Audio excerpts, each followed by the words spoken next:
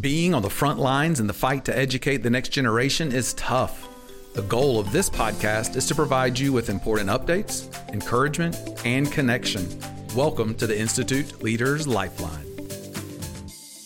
Hello and welcome to this episode of the Institute Leaders Lifeline. My name is Mike Sinclair, Deputy Superintendent of School Support at the Charter Institute at Erskine. And I'm so glad that you've joined us for this episode. We're in the fourth episode in a series on leading with passion. So I'd love for you to go back and check out the first three episodes, some fantastic interviews with some of our state leaders in government, Senator Greg Hembry, chairman of the Senate Education Committee, and Representative Shannon Erickson. She's chairman of the House Education and Public Works Committee. Definitely go and check those two episodes out. Today, we're going to talk a little bit about leadership in general. We're going to finish talking about where's your passion? How can you find your passion if maybe you've lost it? This time of year in leadership, especially if you're in a school, January, February, just kind of some tough times to really get things going. It's dark, it's cold. So we're going to talk a little bit there at the end. So stick with me. I'm going to give you 5 things that you can do to make sure that you have your passion in front of you if maybe you find yourself settling down a little bit. But first, let's look at what is leadership. Now, we've talked in the past about leadership being a bigger role in the organization. You have to own it all. You may delegate a duty, you may delegate a role, but you can't delegate the responsibility. The leader is responsible for making sure that you set the course, that you set the climate, that you create the opportunities for the team members that you have following you to achieve the goals you've set. Again, that's your responsibility as a leader. That's a lot of pressure. In addition to all the other things you've got going on, you've got to create that culture, that climate. You got to put the passion out there for your followers, your team members, to get the job done and achieve your goals. So let's start off in the Webster Dictionary. That's old school, where a lot of us had to go thumb through pages to find definitions. But let's start there with what is leadership. It's defined as the office or position of a leader. Okay. The act or instance of leading. Both of those are true. I don't think we would argue with Webster, but they really don't define what is leadership. So I decided I wanted to dive into some quotes. And as I was looking through them, one that popped out that I had read and I've kind of referred to in the past and some other things that I've done really was from John Quincy Adams. John Quincy Adams really says this in his quote. He really sums it up very well. And then I've got some others, but let's stick with this one for first. If your actions inspire others to dream more, learn more, do more, and become more, you are a leader. Again, that's John Quincy Adams' quote. I'm going to say it one more time. There's 4 things. If you inspire, now inspire is the key word in this quote, but if you inspire others to dream more, to look, to think about bigger things, bigger possibilities. Don't be stuck today. Dream more, learn more. Don't be content. You've got to be looking and learning more, do more, achieve more, do more, and become more. If you can inspire people to do that, you are a leader. It doesn't matter your position. It doesn't matter a lot of other things. If you're doing that for others, then you are leading them. You are inspiring them in those ways. You, my friend, are a leader. You don't have to have a title. So there's an article by a guy named Kevin Kruse. That's Kruse, Kruse. And it was published in Forbes, and it's called What is Leadership? So I'm going to read 3 quotes from business leaders from this article, and you'll kind of get a flavor for where we're going. The only definition of a leader is someone who has followers. That's by Peter Drucker. Again, the only definition of a leader is someone who has followers. I joke sometimes when I'm talking to aspiring leaders and say, if you're producing things and no one is following you, you're not a leader. You're just talking. So you have to have followers. The next quote is by Warren Buffett. Leadership is the capacity to translate a vision into reality.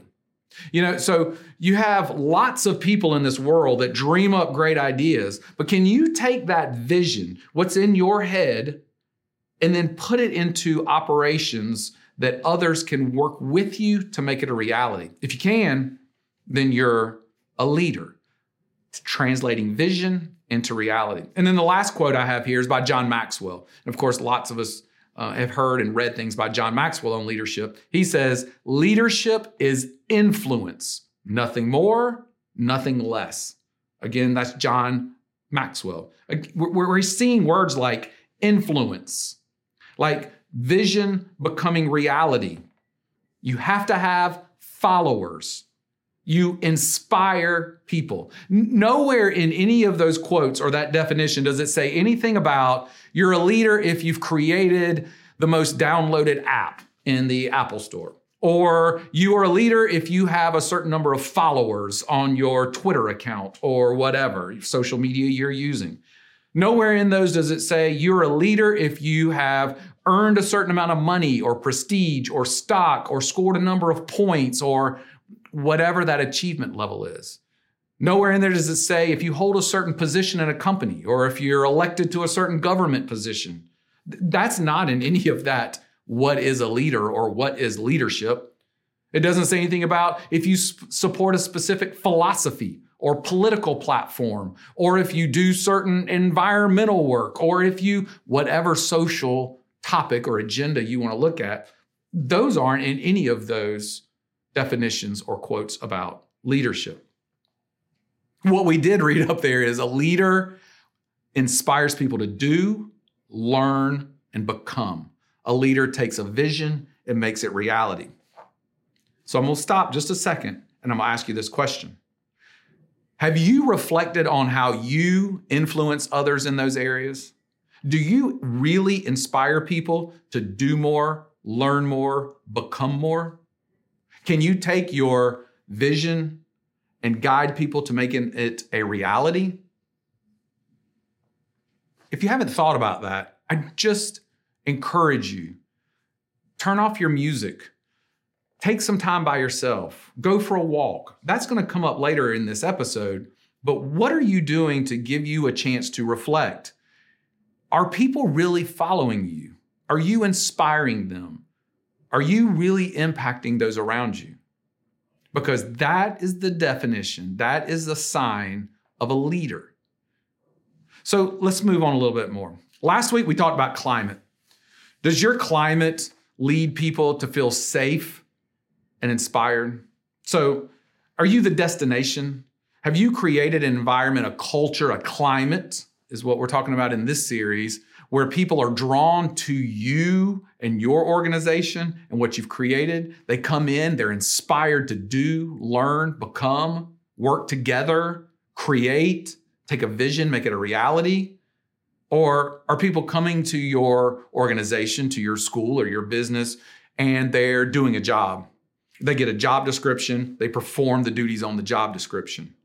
They get a project, they check the boxes, they produce the project. Because that's going to be the difference. You're a manager if you're just leading people to do things, produce work, check boxes. You're a leader if you have people coming to you where they want to create, they want to become, they want to learn, they want to work together to make vision become reality. That's the difference between a leader and a manager.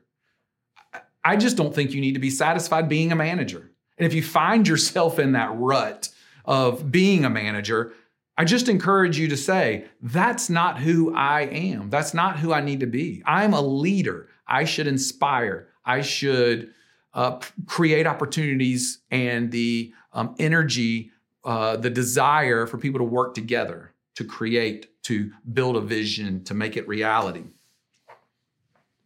If you hesitate when I put that in front of you, are you a manager or are you a leader? I promise you, you need to slow down a minute and you need to think through what do you need to do to get your passion back. Because as a leader, there can be days that are heavy. There can be days that you wonder, what am I going to do today? What am I going to face today? I was talking to a leader yesterday who has had some things happen at her school lately. And every morning when she gets up, she has to remind herself, kids will be different at the end of the day because of what my team does. She's focused on inspiring her staff and her students to do great things, to do, learn, and become. She's not focused on, oh God, the media is going to call me about whatever, or this parent's going to call me about what. She's not focused on those things. She's focusing on inspiring, on taking vision and making it reality. So here you go. Here's some questions that I want you to ask yourself so that you can just do a temperature check. Are you taking time to lead yourself? Where are you getting fed? Who's leading you?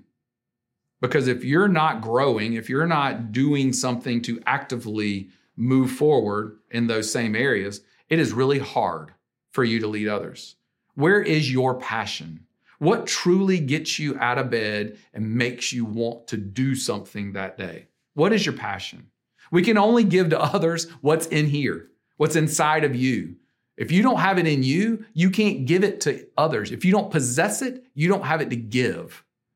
So let's look at 5 things that you can do to find your passion or to reignite that passion or to make sure that you just do a little temperature check and see where you are. Number 1, think about 3 times that you have truly felt motivated. You felt alive. You feel really good about where you're going and what you've done. What were you doing in those situations? Were you solving a problem? Were you encouraging others? Were you learning something new maybe? What made it memorable? Where can you find that feeling today? So 3 times. I say 3 because like the last time I felt alive might have been when I ran 12 miles at a 9.5-minute pace. But that's really not my passion. I'm not going to stop my job and go become an Olympic runner. My passion is about setting goals and accomplishing things. It's bigger than that. That's just an example. So think of 3 things that you really felt alive, that you really felt motivated, and what is the commonality in those 3 things? The second suggestion I would give you is read. We consume things all the time. You know, social media, we don't really think of it as reading time, but it is. We read a lot. We read a lot on those little phone screens. So what are you reading? What are you consuming? Does it inspire you? Does it inspire your thoughts? Does it challenge your thinking? Does it provoke your creativity? Do you find your mind wandering towards how to use this information? Like when you're reading something, you go, oh yeah, that's connecting to this, or I could do this, or I need to go and talk to this person about that. Is your mind going out and you're starting to make connections and you're just feeling energized on those things? Not all the time. We need to decompress sometimes. But are you gravitating towards those things that help you connect? So read things that push you, that make you excited, that connect you to your passion and to making a difference, to influencing and inspiring. Next one is find a group that shares an interest with you and connect with them. It could be all kinds of different things, but by connecting with others over a common thought, common idea, common hobby, common goal, we start seeing things from their different views. And they challenge the way we think, or they may look at things in a different way that helps fill a gap that we didn't have filled before. Find opportunities, number 4, to share your organization's goals with somebody. If you struggle to share your goals or what you're doing in your organization, then you're lost. You don't know where you're going. You should be able to share those and share them with energy. If you ramble on and just kind of meander in that conversation, then you're reaching. You really don't know what your passion is. You're just talking. So find someone, share what your organization's about, what your goals are. It should be succinct. It should be succinct. You shouldn't struggle and you shouldn't ramble. Number 5, meditate, pray, walk, whatever you need to do without headphones, without the noise. Just spend time in silence and let your thoughts unpack. What keeps coming to your mind? What keeps coming through your mind? Things are going to come up. Ideas are going to come up. Think about those things. Spend time expanding those ideas because that's where your passion is going to lie. As a leader, we're pulled in so many directions. Our society wants to polarize all of us in different camps, and we're all different than each other. I'm telling you, my friends, we're more common than we are different. We're more common than we are different. And we need people to inspire and influence. And that's what we need you to do as a leader. We need leaders to bring people together. And leadership is like the onion, and the core is you and your energy and your passion. So go this week, find that passion, and go influence others. But take care of yourself and take care of your team. Be sure to follow the Institute on all of our social media platforms, Facebook, Instagram, and Twitter. At Erskine Charters, we'll have all of these resources, including this podcast, mini stories of our schools, and other things. So check us out. The opinions expressed within the content are solely the author's and do not reflect the opinions and beliefs of the Charter Institute at Erskine or its affiliates.